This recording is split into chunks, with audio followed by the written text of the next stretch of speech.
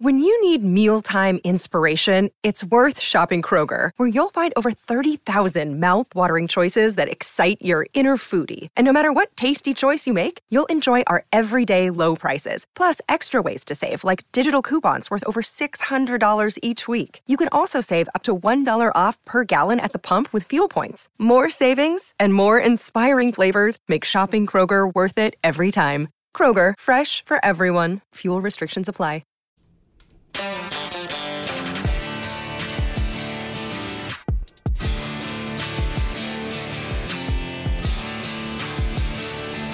This is the Main Attraction Podcast. Now here are your hosts, Justin Strawn and Ryan Nelson.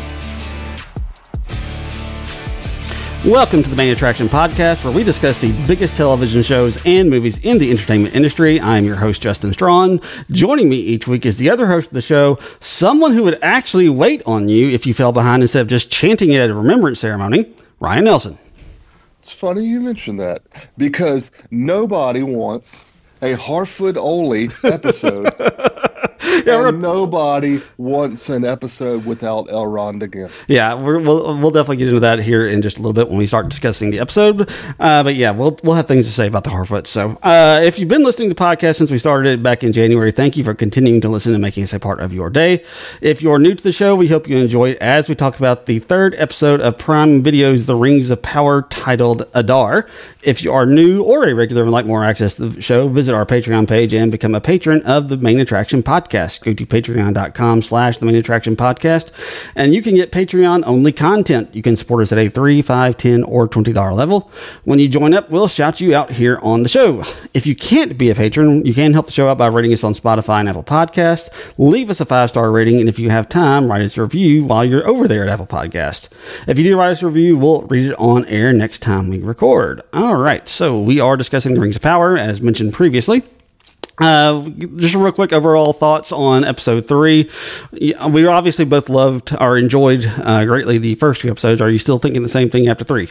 Yeah, so let me preface everyone. I had some family issues going on this week that I had to deal with, and so I was distracted and like exhausted. I had to move. My uncle passed away. I had to move his stuff out of his house, so it was a crazy week. So I was exhausted when I watched this. Yes. But this is an episode that you mentioned you had read that the people who've read the books, this is made for them, and others may not enjoy this as much. This is the first episode where I felt that way. Yes. There's a lot of they assuming you know stuff that I don't know. Right. And I felt that. Although there were a lot of things I really liked about this episode and enjoyed, but there were several times where I was like, I don't know what's going on. And I think it's because I don't know the backstory enough. Yeah, because this is my favorite of the 3 so far. I enjoyed this one a lot. I thought it was absolutely fantastic. And I can see that being the case, especially once they get into Numenor and everything that's going on around Numenor. So I think that can definitely may be the case where if you're a book reader and you are a little bit more familiar with the background elements of this, I could see this being an episode where you might enjoy it a lot more. Now, look, I do still see, I think after this episode, I think it's going to start picking up for people who aren't, just because we've got all of the exposition for the most part out of the way. We got a lot of exposition in the first 2 episodes. This is our first time we make it to Numenor, so you have a lot of things that they have to kind of explain and kind of lay out for you with Numenor. And like I said, so I don't know that we're going to have quite as much exposition going forward after this episode. So I think it will be a little bit easier on the palate for most people. For people who haven't read the books or aren't familiar as much with the source material, I think that will be the case going forward. I could be wrong, but I think that's going to be the issue. So. Well, and let me mention as well, we missed Elrond, Bronwyn, and Duran a lot in this episode. Like, not having Elrond is especially weird. I feel like you got to show him at some point just a small suit. Yeah, I guess they are telling. It's kind of one of the things that you see. This is where it becomes an interesting thing to me. Just where, as we are constantly doing this show and we're doing House of the Dragon, I think the juxtaposition and how the choices that both shows are making I think are going to really stand out, because this is where what they've done with this one is, because the second age is what this is covering, and it covers literally thousands and thousands of years in the books, basically in the appendices of the Lord of the Rings. So you have this thousands of years time period that they're condensing, and what they want to do is, because what they've made the decision to do is they condense it down to basically what would be, whenever they get done telling the story, to one human's lifespan, so you're taking a story that takes place over the course of thousands of years, condensing it down to, 50, 60, 70, 80 years. And I think, whereas you have like the House of the Dragon is basically saying, look, we got to cover, they've said like the first season of House of the Dragon is going to cover 28 years. So they're just time jumping. They're not, it's therefore we're going to get new characters. We're going to get new people that are introduced in that show. Whereas this one, what they wanted us to do is they wanted us to stay attached to the characters that they introduce us to and continue to grow with those. So that's where it's going to be interesting to see how these two shape up and how they go about telling their stories, because it is going to be difficult to tell a story that takes place over the course of thousands of years in basically like a 60, 70, 80 year time span in terms of the show. And I think that's where they aren't going to be able to put everybody in. So they introduce us to everybody in the first two episodes. Now we're going to have to start like, okay, we won't hear from this person on occasion, and we'll hear from them later on. We won't hear from somebody else. So like I said, this is Galadriel's story, but I think we'll probably end up having an episode where she's not in it too. So I really believe that. I think you're right about that. So, like I said, it's so interesting, this decisions that people have to make when they're covering this type of stuff. And like I said, we're seeing that in this one is we got a lot of stuff we got to cover, especially going to Numenor, which is something that so many people have, really would have loved to have seen in the original trilogy, because it is so influential into what happens with Aragorn and everything that goes on with him. So they've spent so much time with it. It didn't leave a whole lot of time to really explore some of those other stories. And I do believe I'm agreeing with you. Is Elrond is great and the dwarves are great, but we do definitely miss them in this one. Yeah. Yeah, and I thought Bronwyn as well. Yeah, Bronwyn as well. You're right. Mm-hmm. Something about, and I know she wasn't in the books, but I really think it's the actress as well. She's has good. A presence. Yeah, she is. And you're like, you wanted to see more of her. Yeah, you do. And like I said, I'll be interested to see how it looks like based off of the little preview that you get at the end of this episode. It looks like she's going to have more of a role in the next one. So. And let me say this, so I can be wrong. I kind of miss that punk Theo. Yeah, you're right. He just provides he provides some depth to the story. Now, I will say this. We'll talk a little bit about Theo in a second, but I do want to see, I want to see that element in there, because I'm kind of wondering what they're doing with the character, because at this point I really truly do not know. So I want to see what they're doing with the character, and it looks like they're going to be doing something with him in the next one if you watch the preview at the end of episode 3. So. All right, let's talk about Numenor for a little bit, because obviously we felt like Galadriel and Halbrand were being the people who were there to save them were Numenorians, and they are. And the Numenorian who is saving them is none other than Elendil, who is. Did you recognize the name Elendil as soon as you heard it? I knew his son's name. Right, Isildur. Because he's. I guess Elendil showed in the very beginning of Fellowship as well, right? Yeah. I'm not real sure about that. I thought he dies, and that you're right. Yeah, he does. He dies in the battle. That's right. I was trying to remember how that actually worked, but yeah, he dies, and then Isildur picks up his sword. So yeah, you're correct about that. So when I knew who that was, I do remember that, and thank you for telling me that I needed to watch the beginning of that movie, because that really helped me. So yeah, and then again, this is something I will mention. The way they pan in on him, okay, this is about to be a big character. Yeah, you do. And like I said, he's obviously important. If you're familiar with the story, if you saw the original films, you didn't have to read the books to if you remember those original films, that was one of the reasons why I did that suggestion, is go back and at least watch the Fellowship of the Ring at the very least. Is because he was going to play a big part in this, and he definitely does. I mean, like I said, we get an introduction to him, which was really cool. I will say this, we'll get that in a second, but as they're sailing in, and we get the first shots of Numenor, I was just blown away. I was like, "Oh my gosh, this place is gorgeous!" I agree. I thought the same thing. It looked unbelievable. It looked so much better than any other fantasy film that we've seen that has a similar, I guess, setting. It was breathtaking. Yeah, it really was. I mean, I tweeted out a couple of things when I was watching it. When I saw that, I was like, I tweeted out from the dad in Everybody Loves Raymond. I can't remember his name, but when him saying, Frank, wasn't it? Yeah, Frank, thank you. I've tweeted him saying, holy crap. I mean, that was my initial reaction. Like, oh my gosh, this place is gorgeous. I agree. And it was just, and you're right, it was absolutely breathtaking. You have the just absolutely giant, huge statues that are there. That is a reference back to those big statues that we saw in the Fellowship of the Ring.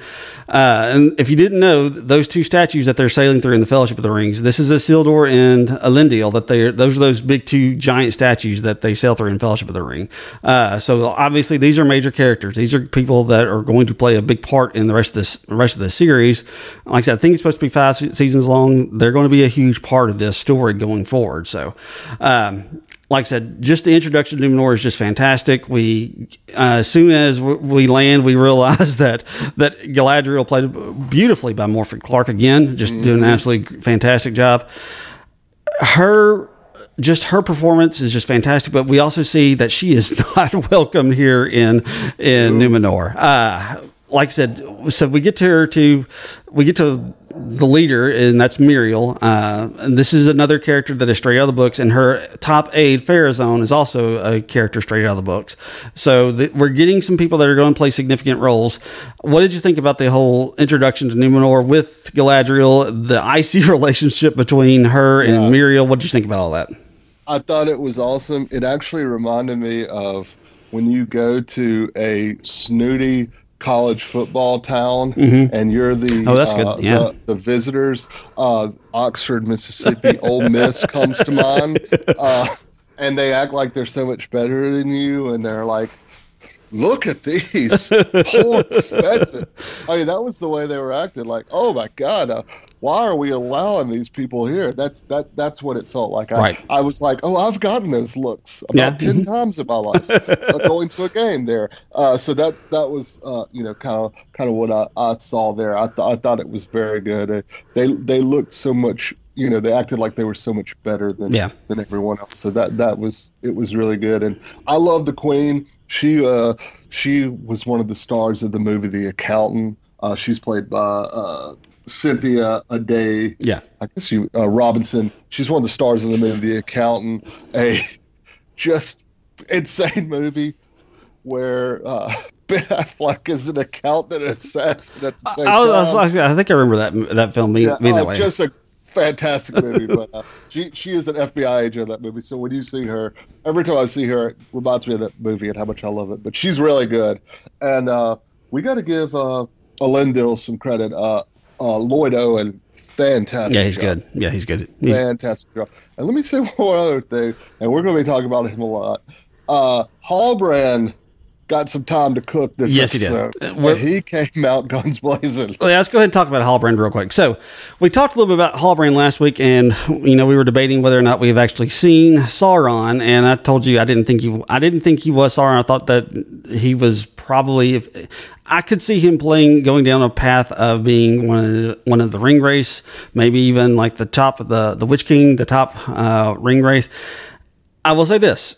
There's a lot of potential for Sauron to be Halbrand in this one. So some of the things that happen in this that just kind of makes you think that he's very quick on his feet. He's very much he can kind of work his way in and out of these jams, which makes me think, we don't really see Sauron doing that, but he's shifty, I guess is the word I'm looking for. Very shifty. I think he's going to be the Witch King. After you mentioned that last episode, and that, I heard that mentioned somewhere else, and I was like, when I was watching, I was like, Justin's going to be right on this. Maybe. I could see him being Sauron, though, in this, because, it's really interesting the way he's so shifty when he's talking also the fact that when he goes into town and he's actually, going around, he immediately wants to be a smith. And okay, are we doing some red herrings here? Or because, that's what Sauron ends up doing. He ends up smithing his own ring. That's how he gets Celebrimbor to fashioning all the rings, and he ends up fashioning his own to rule them all. That's what he ends up doing. And like I said, so I mean, like, are we putting this smithing thing in there? Are we doing that just to make us think that, or is this really what they're pointing us in the direction of? So that would be pretty quick on a really pointing to him that way. Yeah. Don't you think? I kind of think so too. Red herring. Yeah, it really does, because I mean, like, okay, so we're going straight down to the smithing, but he's so shifty. He's got that. Yeah. He ends up trying to take that the guild badge away from that one guy, Tamar. He ends up doing that. But what's so great about that is you see he gets cornered by those 4 guys, and he says, "Please don't do this." And you think the reason he's telling them not to do that is because he doesn't want to get hurt. But he finds that he flips this switch and just completely wallops those 4 guys. I'm like, I was about to say, it's John Wick breaking bones and everything else up there. Yeah, I was like, okay, so like I said, I really feel like he's going to take a villainous role. Now, I don't know if it's going to be, if he just goes down the Witch King role, if he goes down to one of the other ring race, or if he is actually going to end up being Sauron. But I think they are purposely doing some things in here to make us think that he might end up being Sauron. Now, if that ends up playing out, I don't know. And let me ask you something else. So when they, after they have the meeting with the Queen that doesn't go well, right, even though he's trying to smooth it over, he hugs Elendil and gets the dagger back. Yeah, but even the hug, the way they looked at each other, I don't know.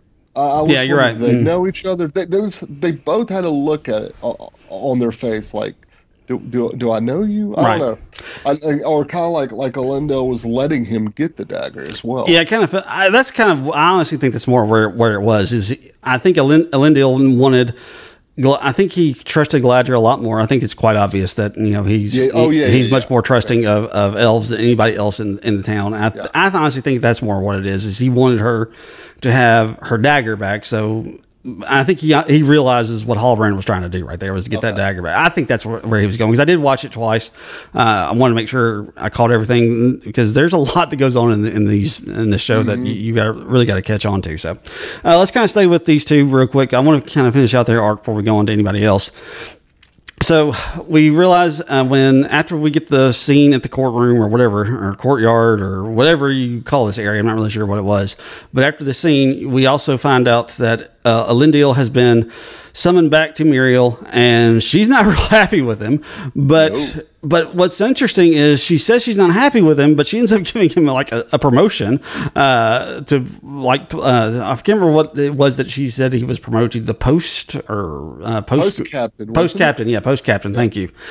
So he gets this promotion, and I assumed that the sword that she is giving him is the sword that we're going to find later on, that we're going to see at the very end of this, when he cuts when Isildur uses it to cut off the hand of Sauron. I assume that's the sword, but apparently after listening to the Ringerverse podcast with Mallory and Joanna, they have been told that is not the same sword. So like I said, I was surprised by that. I just assumed they've kind of made this big deal to show this sword. I was like, well, that's obviously got to be his sword, the one that's the legendary sword, and apparently it's not. So maybe they changed that. I don't know, but I was a little surprised by that, the fact that they don't make this his sword of legend at this point. But I like the interaction between Elendil and between Galadriel. I think they have a lot of great on-screen chemistry. I think they're doing a fantastic job. And they go to the Hall of Laws, and that was just interesting because they have these, I don't really know how they file their stuff, because it's like scrolls that are just stuck in cubbies. Right. I got some Sam Tarley Game of Thrones. You're right. I didn't even think about that. That's a good point. But they go to the Hall of Laws, and she's just fascinated. And we discover, and if you weren't aware, obviously, this is something that they talk about in the book, and this is our first mention of Elros, or Elros. I can't remember how they pronounce it in the show. Who is Elrond's brother? Elros is the founder of Numenor, and they are brothers. So this is, like I said, this is the first real mention of this. And they don't really go into details, so I'm not going to go into details because they still haven't talked about this. But there's a little bit more information about why he has founding a city that is made up of nothing but men, and Elrond is over with the elves. Like I said, I don't really know if that would be spoiler to explain why that is, but I'll just kind of leave it there off to the side for right now. But she recognizes both of them immediately because she says, I'm more closer to his brother than I am to Elros. And there's a very clear picture of the tapestry that's Elrond right there. Yes. So right. They weren't really hiding that. I was wondering if they were going to be pretty obvious of that, and they were. So we know that this is Elrond, but the big thing that they reveal in this, and I'd heard somebody talk about this, but the sigil that she's been seeing, it's not really a sigil, it's a map, and it's a map of what's going to eventually be Mordor. And like I said, I thought that was interesting. Yeah, that was interesting. And I listened to, like I was reading some stuff where they explained that about what the map is. But yeah, and I thought that was interesting. The whole scene, and like you said, when they showed the mural of Elrond, I thought for sure he was going to be in the next scene. Yeah, I kind of thought that too, and he's not. Yeah. So they're not going back to him yet, and we'll see him, I'm pretty sure, in the next episode. But we have not seen him yet at this point. So, and you know what? And let me say, that made me miss him even more. Right. Mm-hmm. When they showed him, I was like, man, we really have missed him this episode. Yeah, we have. And we'll get him, like I said, we're going to get him, I'm pretty sure, pretty heavily in the next episode. But we don't get him in this one. But she also notices when they're discovering all this other stuff and they're going through all this documentation, the thing that the sigil, I don't know really what it's called, but that thing, that emblem that Halbrand was wearing earlier that she noticed, it is a sigil of royalty, and she notices that, and when she goes back to Numenor, she finds Halbrand in jail because he's been jailed for beating up Tamar and his 3 guards. But she goes to him, and she confronts him about this. Do we think that he's being truthful here when he says he just stole it off of somebody, or do we think he is royalty? So if he's Sauron, he could have stolen this from someone. Right, he could have. Mm-hmm. Yeah. So if he's that, then he's telling the truth. Right. So it just matters where they're going. Yeah, which king or that. Yeah, it depends on where he's going. So, like I said, I'll be interested to see how they play that out. He says that he stole it. He says that he's not the hero that you think I am. It's one of the lines that he says that I'm not the hero that you think I am. And Galadriel isn't buying it. It's pretty obvious that she's not buying it. Because Charlie Vickers looks like a dang hero. Yeah, he does. You're right. He has some Aragorn in him. He definitely does. But he's kind of got this. If he is actually of royalty, he's got the whole reluctant king thing down that Aragorn was doing so well in the original Lord of the Rings trilogy. He's got that going for him. But what's also interesting throughout this is, he's really playing this down, and Galadriel is really pushing him towards it. So I don't know where they're going with that. I don't really know if they're like going to play this up as, he's going to betray her, or he's going to become some hero at her finest in her hour of need, or whatever. But there's obviously a lot they're doing with those two characters. And I want to see where it goes, because at this point, I really, truly do not know. It really feels like they're trying to get us attached to him, because he's a very likable guy right now. Very likable guy. So smooth. I think it was Joanna Robinson mentioned he is like Bronn from Game of Thrones. Yeah, that's a good comparison. Because Bronn was one of my probably top 10 characters, maybe top 5 if I really thought about it. Just love that character, and he is very smooth like him. Mm-hmm. And what's so interesting about what he's doing so far is every single time you think that he's about to blow up and just like lash out in anger, he just turns the charm on again. And it's just so, it's like I said, I don't know where they're going with the character, but that's that shiftiness that I'm talking about. You really think that he's going to be, anger would be the natural reaction, but to go through to the cunningness and the deceitfulness that he goes to, it just makes it a very different take on the character that I would not have expected. And it really surprises you the way that they are doing this character. And I'll be interested how they go with it. But yeah. And let me say, I love that, the scene where he was getting in the fight, and he changed his hey, let me buy you all drinks. Yes. That's what I'm talking about. How he was able to change things around. Yeah, it's just really interesting the way that they're handling this character. Because I thought at that moment, because when the moment before the Tamar tells them, well, obviously she would want somebody of a higher birth or something. I don't remember, somebody better than you is basically what he's saying. So you can kind of feel like the anger building up in him, and you expect him to explode, but he doesn't. He says, you're probably right. Let me buy everybody drinks. So, One thing we also learned, though, in the Hall of Laws is that the previous king before Muriel he was very elf friendly, and he was a friend of the elves. And that's one of the things that it's one of the things that Galadriel points out. She says, "So your previous king was a friend of the elves," and Elendil says, "Is still," and basically saying, he's still alive. He's basically he is the father of Muriel, and he was dethroned because the people of Numenor did not like the fact that he was so friendly to the elves, and that's when Muriel was put in. But it's also pretty obvious that Muriel is not quite as anti-elf as she plays it out to be.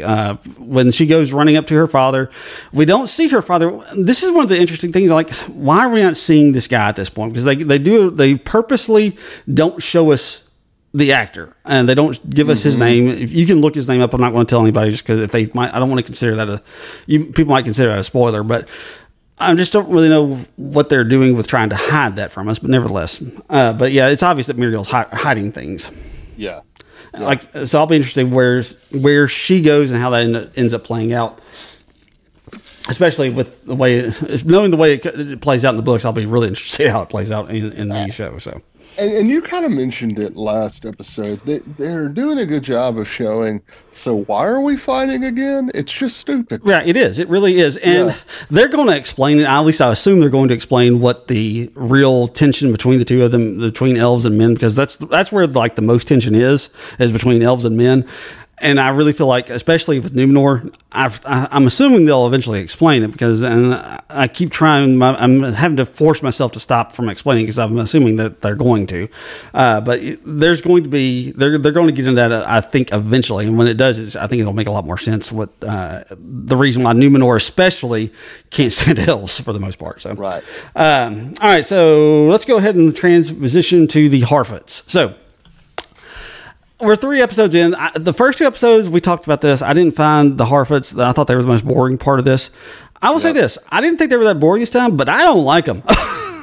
Well, especially the leaders. Yeah. I mean, I had a real problem with, they're sitting there, they're doing this remembrance ceremony where they're going through all the names of the Harfoots who have been left behind. And every time they read a name off and they give the story of the person who was left behind, they hold up their flask and say, "We wait for you." No, you don't. No, you don't wait for them. This is they don't wait at all. And look, I get the whole idea. Okay, so there's this. The one thing I do find that I do like about this part of the storyline is, look, I love the Hobbits. The Hobbits are fantastic. They are so integral to the Lord of the Rings storyline because it's that whole idea of we don't, the little person that can achieve great things. I think their storyline is just fantastic. I love the Hobbits. I think they have such interesting characters. All 4 of the Hobbits from Lord of the Rings are just absolutely a joy to watch.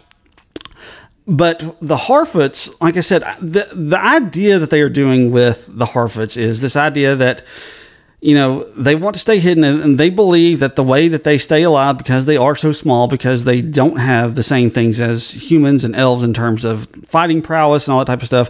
What they have is their anonymity, and that people don't know that they exist. So I like this idea that, we have to move to certain spots at certain times.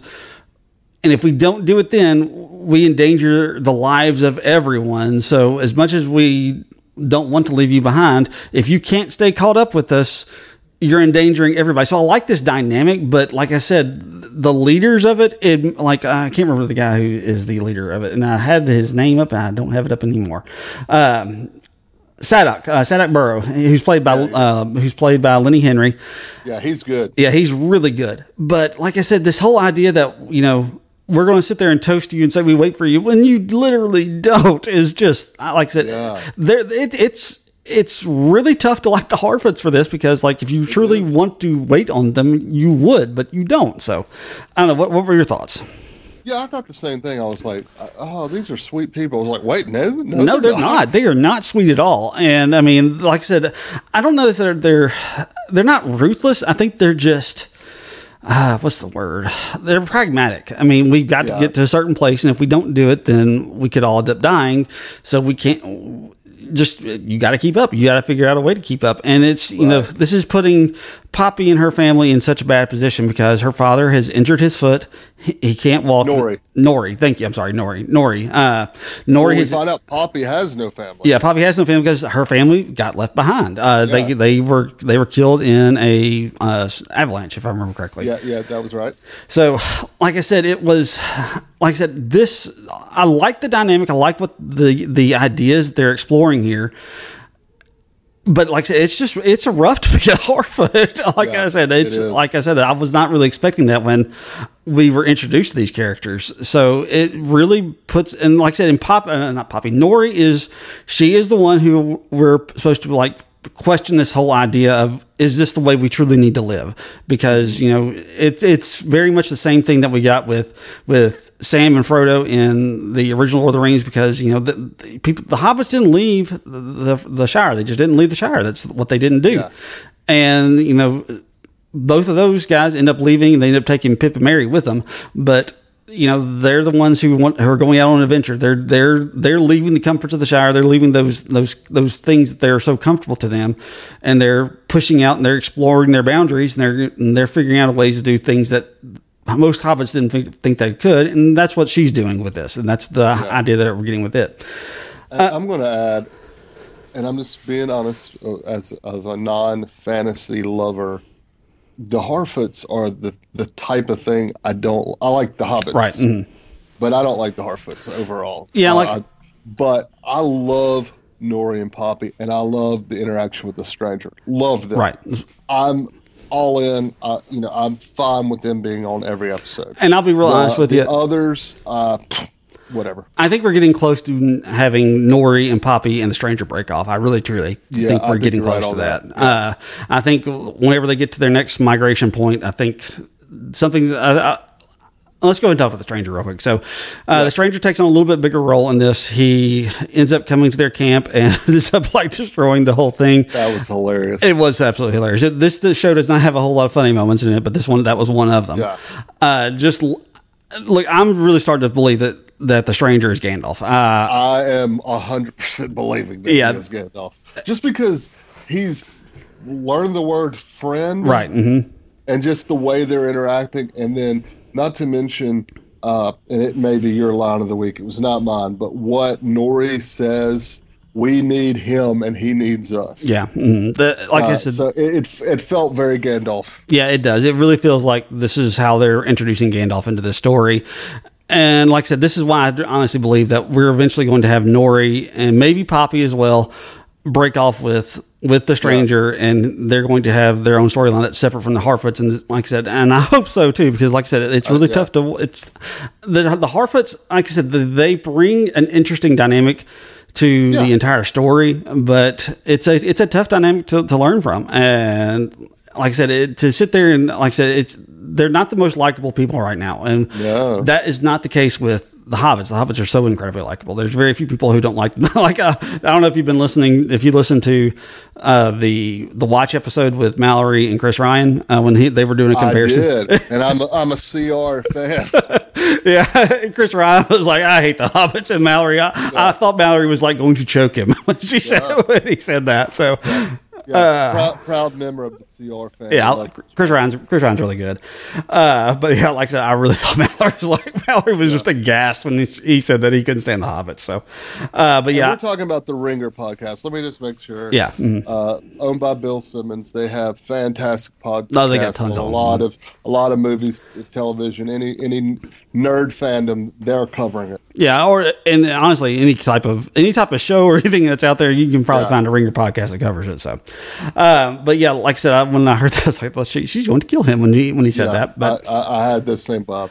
But like I said, the Harfoots are much less likable to me in terms of the Hobbits. So maybe this is how we're getting the transition from Harfoot to Hobbit is with Nori, and like I said, I really truly believe that the stranger is going to end up being Gandalf, but I could be wrong. Yeah. So And Poppy's coming too. They're building her up. I think you're right. It's going to be Nori, Poppy, and the Stranger very soon. Yeah, I think you're right about that. So we shall see. Like I said, they still have not been inserted into the story a whole lot. This is kind of really the only thing that we get from these guys. I did think the way that because the one thing that the Stranger wanted is he wanted the stars. He wanted to know how to get to those stars. I liked Nori and Poppy going about trying to get the star map. I thought that was fun. Like I said, those two are really fun and interesting. And like I said, Lenny, what's his name again? Lenny Henry. He's doing a fantastic job with Sadak Burrow. But like I said, his character is a little bit unlikable just because of the fact that, especially in some of the other ones around him, he's trying to be a little bit of a mediator between the masses, but he also knows that he has responsibilities that he has to hold up. Yeah. And I honestly think the reason they are really included on this because Galadriel wasn't as likable in this episode. No, she wasn't. Because she was, fighting with the queen. She's very confrontational in this one. Yeah, and then I know we'll get to Rondir's story. It's just awful and scary. So I think they were brought in some lightheartedness, to kind of a nice break. Which it was. It was. So, So. Well, speaking of Rondir, let's go ahead and talk about him because he was next on our list, and he's kind of where we're going to close things up. Rondir, we do find out what happens to him. He has been taken captive by the orcs, which we saw, and they're digging this tunnel, and it really sucks to be an orc. I mean, they really are playing this up in this series. They didn't play it up quite as much because they went in the original Lord of the Rings trilogy. They make the transition from orcs to basically Uruk-hai, and the Uruk-hai, they don't have this aversion to sunlight that the orcs do. Like I said, if you're not really paying attention, you might miss that when you're doing Lord of the Rings, when you're watching the original trilogy. But they play it up a lot in here that these guys can't move through the sunlight, and that's why they're digging this tunnel basically so that they can keep a canopy over their heads and they're not exposed to the sunlight. So I think they're doing a really good job of actually showing us this, which wasn't just real obvious in the original trilogy. Yeah, I thought those scenes were really cool, especially when they were trying to escape, and Arondir, keeps knocking the canopy down to kill him. Yes, like I said, and that's just kind of where it gets to. We don't get a ton of information because there's a bunch of elves that have been captured. His guard mates of the Watch, I think, is what they called the people over there. His guard mates have also been captured, so they're all there. They're all captured. They're all enslaved at this point. And, they get to this big tree, and it's very interesting the fact that they get to this tree because if you don't know anything about Tolkien loves trees. I mean, if you saw the original trilogy, everything that went on with the Ents, I mean, that's really obvious there, but they're playing it up here when they get to this big tree that is in their way. He says, the orcs tell him to cut it down, and this is something that is important to Tolkien, is the idea of trees and the environment. And he gets this because he fought in World War I, and the European countryside was just absolutely ravaged with trench warfare, and it just looked, I mean, it was just a complete disaster in terms of what it did to the land during that time. So, like I said, he has this love of trees, and to incorporate that into his stories, he does it. He's very much into the idea of, I don't like doing allegories, but to see that influences him regardless. Yeah. You see that. But like I said, we don't get a ton of story from here, but we do learn that this guy named Adar, they talk about him. They talk about how Sauron, if this is Sauron, that is Adar, he has never been called by this name before. And they're talking about that, but that's really the only real important information, unless I'm forgetting something. No, but we got some cool fights. And that's what I want to talk about next, because that was the coolest thing. When at the very end, when they're doing this fight scene and you see one of the elves jumping up and you see this chain going, I'm like, what are they doing here? Yeah. And you're like, oh, they're using their chains as weapons. Yes. And like I said, what I love about this is it kind of goes in this whole idea that they really put forth in Lord of the Rings. The elves are they have this mystical things that they can do that other people can't. Like when we saw Legolas in the original trilogy, like when all the other people are like trudging through the snow, he's just walking on top of it. When the Two Towers, there's this scene where he's shooting bows and arrows, and the rest of the people are coming up on their horses, and they're at full gallop, and he just grabs onto it and like swings himself up onto a horse at full gallop. I mean, there's just this mystical thing that elves can do, and just see them take their chains and to just completely hold their own with the orcs while they're chained up was just an absolute fantastic fight scene. Yeah, and I'm going to be honest, man. I was getting some RRR vibes. Oh, yeah, you're right. I didn't even think about that. Especially when the warg came out, and the way that Arondir was jumping in the air and fighting. Yeah. I was like, somebody watched RRR, and I want to join them because I want to watch it again. Yeah, that was a great movie. Just fantastic. And if you haven't seen RRR, you need to watch it. It's on Netflix. Yeah, go watch it and then come back and listen to our podcast and then find our podcast. But especially that when the way they were fighting it, I was like, this is RRR. Yeah, I didn't even make that connection, but you're right. There's a lot of that in those scenes, but. Like I said, that fight scene was just absolutely fantastic, and you feel like it's this great moment where you feel like his captain or whoever it is that was like his superior. You think he gets away, and when he's climbed up to the top and he sees him, you're like, "Why'd you stop, dude? Why'd you stop?" And you realize that he's been shot by an arrow by somebody. And you're like, "Oh crap!" But they pull him down, and they're getting ready to kill him, and somebody says, "No, wait for Adar." And that's when Adar comes walking through, and they purposely blur out his face, and we don't see his face. We do know the actor. I don't know if you noticed the actor, though. Did you catch him? I did not. Okay. No. I had crap. You can tell me who it is. Yeah, hold on. I had it pulled up, and I got to look it up again. But he played. This is the second actor that we had from the Game of Thrones. He played Benjen Stark in okay. What was his name? Benjen Stark. Who was the actor that played him? Crap, I had it up and I lost it. Benjen Stark, actor, there he is. Okay, Joseph Mawley is the guy who played him. So like I said, we're getting our second person from Game of Thrones. We have Rob Aramayo, who's playing Elrond.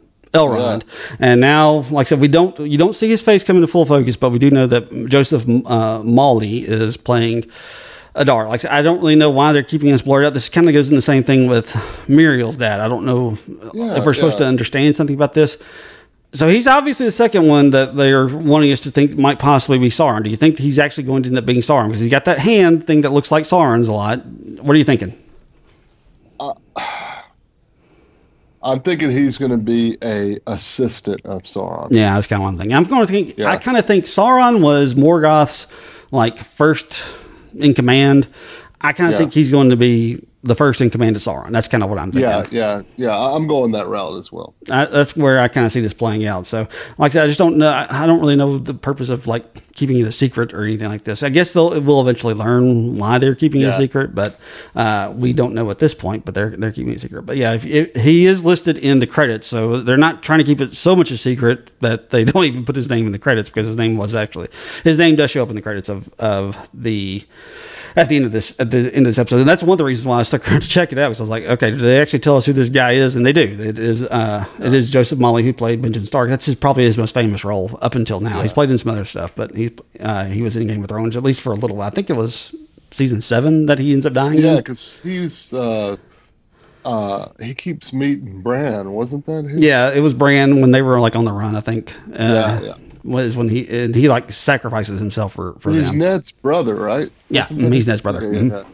So, but yeah, like I said, it's interesting the fact that they keep that a secret from us for some reason. But I'm sure they will explain it to us later. So, all right, but that kind of wraps up the episode. They do give us a preview of next week's episode. We will get back to the dwarves. We will get Elrond back. I don't remember seeing Galadriel though in the preview, so maybe we don't see her next episode. That will be interesting if we don't. Yeah, I know. So we'll have to see on that one. So you want to go ahead and do awards for this one? Just do it, man. All right, we have 3 awards that we give out each week on the Main Attraction podcast whenever we cover an episode of a television show. Up first is the Tyrion Lannister. This is our MVP. Who's your MVP for this episode? I went with Charlie Vickers as Halbrand. I did too. This was the one that he really got to show his worth as a potential villain, potential hero. Yeah, he did it all. Yeah, he really did. He played an interesting part in this one. He showed some depth as an actor. He showed that he could go down any road that they want to take him. So I'll be interested to see what road they do end up taking him down. But like I said, I'm with you. I thought he was the best part of this episode. There was a lot of good performances. Don't get me wrong. There were a lot of good ones. Yeah. But I thought his was the one that stood out the most. So. All right, next is the Agatha All Along, the best scene of the show. Which one did you go with? Well, we just talked about it. It's got to be the fight. It's got to be the fight. It was fantastic. Like I said, it's really hard to kind of give it, to do it justice in our little explanation of it, but it was just an absolutely fantastic fight scene. It's probably the best fight scene we've had so far in this show. So when you're using chains to choke people out and you're still on the chain, yeah, it's just hard to beat that. Yeah, good stuff from there. I absolutely love that scene. Next is if you come with the king, you best not miss the best line of the week. I thought this one was a little bit lacking in lines, but there were a couple. Yeah. What'd you go with? Mine, I went with Alondil. This was when he was talking to the queen, when the queen was chastising him, and he said, "The sea put her in my path, and the sea is always right." Yeah, that was a good one. I didn't go with that one. I ended up going with one from Nori, where Nori was talking to her mother after they've discovered the stranger, and the stranger has kind of like destroyed their entire camp. Nori says to her mother, "I know I'm not special. I know I'm just one little Harfoot in a grand wide world, but he is special. I can feel it." I like this line for a couple of reasons. One, I just think it's continuing to lead us to the idea that if it's not Gandalf, it's going to be one of the wizards. I truly do believe that at this point. But also, one of the things I like about this is kind of another reason why I kind of think this is pointed towards Gandalf, because Gandalf actually has a line towards Frodo that's similar to this, at least in the books. I don't know if it was in the films, where he talks about you're just a small hobbit in a big wide world. And like I said, that's one of the reasons why I continue to think that this is Gandalf, because like I said, they're taking lines from Gandalf and kind of twisting him around and giving it to other characters. So that's another reason why I kind of think he's going to end up being Gandalf. So, all right. We also do a rating system here on the Main Attraction Podcast, where we give this a 1 of 5 ratings. At the top of our list is a Game of Thrones. If it is the best of the best, that's where we label it. If it is just beneath the Game of Thrones, though, we give it a Lost. Middle of the road for us is Friends. Just beneath Friends is a Full House, and at the bottom of the barrel is a Baywatch. Where are you going for the first? Where is this fall so far after 3 episodes? So I went with a Lost last time. I'm keeping it as a Lost. Like I said, I thought this episode was probably a little bit more for the book readers, but I still really enjoyed it. I really liked the Hall brand. I really like adding the new characters, and I think it's just a really enjoyable show. So I'm keeping it as a Lost, and I'm still really enjoying myself. And as we talked about it, I'm enjoying it more. Yeah, I'm keeping it at a Lost as well. One other character I want to mention that you mentioned that I enjoyed a lot. You mentioned new characters, and the other new character I want to mention that is not a book character, that is Isildur's sister. I'm trying to remember her name because I can't remember her name. And it's when they pronounce it, it's another one that doesn't really sound like. It's Arion? Yeah, something like that, because they pronounce it differently than what it's spelled as. But she is played by Horvath, is her last name. I can't remember what her first name is. I can't find her name. Emma Horvath. I thought she was really good. I thought she pointed out the whole idea. I like the fact that she pointed out that, her father's getting chastised by the king, but he ends up getting promotion. She's like, that doesn't really make a whole lot of sense. Right. I liked her a lot, but I'm with you. I'm still at a Lost. I think I really truly believe this could end up being a Game of Thrones, but we've still done a ton of exposition. It's hard to get completely engrossed in a show while they're giving us all this exposition. And that's what they're having to do right now. So I'll be interested to see how they continue on with that. All right, next is, before we sign off, we do want to give things that we're looking forward to. What are you looking forward to that you might want to recommend to our viewers, our listeners? So I didn't have a chance to, I meant to tell you this before. I know you're going to bring up D3. Oh, D23? Yeah. That's one of the things I want to bring up. Yeah. Mm-hmm. Okay, so I'm going to turn it over to you, and I want to comment about that. So I thought we would talk a lot about that, so I didn't even bring anything. Yeah, D23, it was, there's a ton of stuff that they drop on this. They gave a lot of, D23 gave a lot of, like, information, but they didn't give a ton of, like, all right, this is the things that we're making. We still don't have a fantastic forecast, which is one thing that a lot of people were expecting, and which is fine. They did confirm that the director is going to be Matt Shackman, who was the director of WandaVision. He's going to be directing Final Four. But they didn't bring him on stage. He was just in the audience when that was going on. Because, like I said, he says we'll have more information at the next time they do a D23, which I think they do that more than once a year. I think. I'm not 100% positive about that, though. But we got some new, they put out a lot of first looks. We do get one of the things that excited me the most about D23 was the trailer that they dropped for Secret Invasion. I don't know if you saw it. I did. It looks fantastic. Awesome. Oh my goodness, yeah. It looks so good. I've been excited for that just because I wanted to see what Samuel L. Jackson could do in a show. That just seemed really appealing to me. But just that trailer that they dropped for it, oh my goodness, it looked fantastic.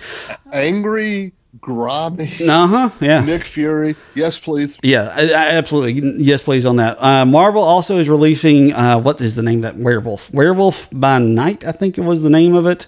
But basically it's going to be a Halloween special. They're going to be releasing next month. And like I said, I don't know if it's going to be just a show, like a one episode show, like for 30 or 45 minutes, or if it's going to be a movie that they're putting on Disney Plus, but that will be coming out next. That looks interesting because it's going to be in all black and white. It's going to be, it looks kind of campy, which they're purposely going for. Cool. Like I said, I'm really interested in that. They also released basically the entire cast of the Thunderbolts, which let me pull up that listing because they got most of the people that we were expecting. They got Yelena Belova in it. They've got the Red. John Walker. Yeah, they got John Walker. He's one of them. They've got David Harbour's character. What was his name? Red Star, I think. Yeah. Yeah. So he's going to be in it. They've got. No Nemo, though. That was the one that surprised me. I was really surprised that Nemo was not going to be in this because I was told everything has been pointed to that he would be one of the lead actors, one of the lead characters in the Thunderbolts, and he is not one of the lead characters in it. He's not even in the picture, so that was surprising. And Bucky's going to be in it. Yeah, he'll be one of them. Ghost from the second Ant-Man movie is going to be in it. And it's her name. It's the female in this. I can't remember. The Taskmaster. Taskmaster's going to be in it. And there's one other character that I don't know that, there was a picture of her and I'm not sure who that is, to be perfectly honest with you.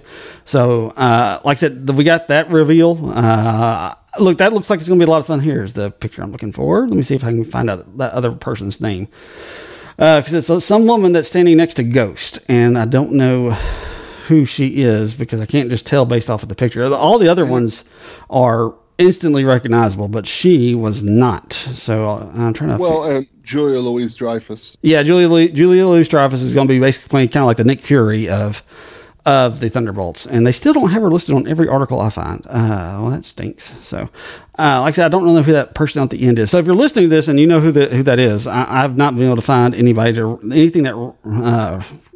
that references her. So I haven't been able to find that because there is one other person that is listed, and unless that is Julia Louis-Dreyfus' character, and I guess that's who that could be, standing next to Ghost. Well, there's no one else listed on there, and if you send me the picture, I'll look at it while you're looking at the other thing. Yeah, let me share that with you real quick because, like I said, I can't.